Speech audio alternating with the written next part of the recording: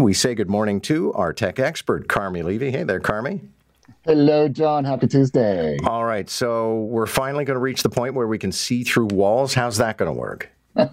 So researchers from the University of Waterloo, they put a Wi-Fi sensor on a drone, and they started flying it around a house, and they started testing to see if they could triangulate the locations of Wi-Fi devices like laptops and iPads and routers inside the house. They discovered that there's a weakness built into this technology.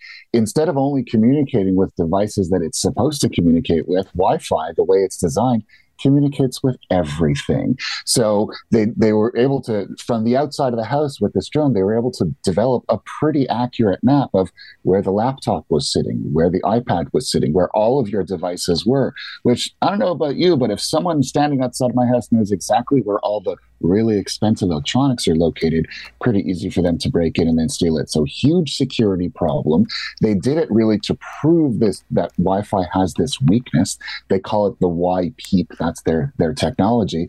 And they are now sharing it with hardware manufacturers so that the next time they update their hardware, they can include new technology that makes it so that the Wi-Fi does not send out location information every time a drone outside the house asks where it is. This will get fixed, but it will take time. All right. So this means that from the outside of the house, we can see people's devices, but not necessarily their more precious devices. Nobody's watching us shower.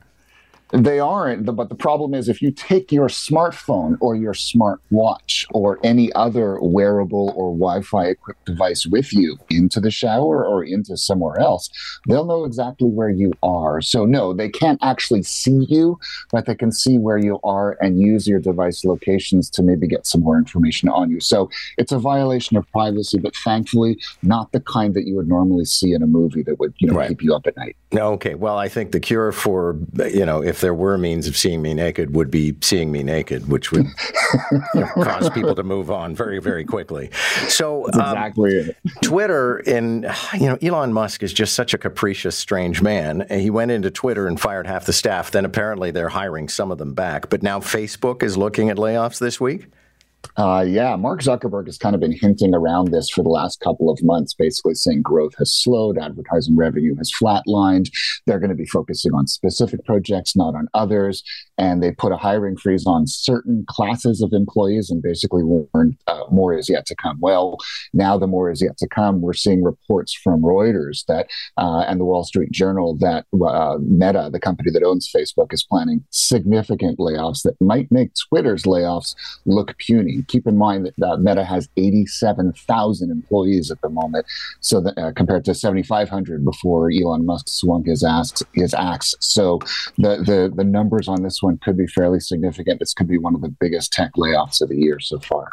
Speaking of Facebook, according to Consumer Reports, apparently they have ads for some fairly dangerous supplements. I don't think that's much of a surprise. I mean, people advertise all kinds of cockamamie things on cable television and now on the internet. Is, but what Consumer Reports did was they actually followed through on some of these ads. They looked into some of the ingredients in them. For example, one of them had comfrey in it, which is a dangerous supplement. And then they looked for other ads that had them, and they reported them to Facebook. Facebook, of course, took them down. But the problem is they keep popping up in all sorts of different places, and there's no way to really stamp them out. It's almost like a game of whack-a-mole. So they're warning consumers to be very careful about what you click on from within Facebook. Don't click on the link from within the platform itself. Go to the website on the outside, look up the ingredients, educate yourself beforehand. Don't just click and buy, because Facebook, the company, is not verifying that what is sold on its platform is safe, and Consumer Reports now has the proof. Okay, and then one last story about social media and misinformation. You probably have the same experience all the time, Carmi, especially as concerns COVID and vaccines and stuff. Someone will say, why aren't you covering this story? And I'll say, what story? And they'll send me some drab 25-minute lecture by an obscure nurse in the UK about how vaccines are killing people. And apparently YouTube has blind spots about the kind of misinformation that turns up on the platform. There's a group called the Institute for Strategic Dialogue, or ISD. What they did, they started looking at some of these videos, and they realized that misinformation was leaking through. So compare for YouTube, because it's video based, it's harder to find misinformation there than it is, say, on Facebook or Twitter. It's not as tightly scrutinized. And what's worse is they were able to, with just a basic search, find multiple versions of these videos. They were taken down after they reported them, but they kept finding them on the platform afterward, which means that YouTube's algorithms and YouTube's content moderators are not as effective at finding this content. Much more of it is leaking through. And what's worse, in the run-up to the midterm elections in the US, they found that this activity was spiking. It was increasing. And they're saying that's a problem because you literally cannot believe what you see on YouTube. And unfortunately, YouTube is not doing enough to get rid of that. Carmi, thanks a lot. Good to have you.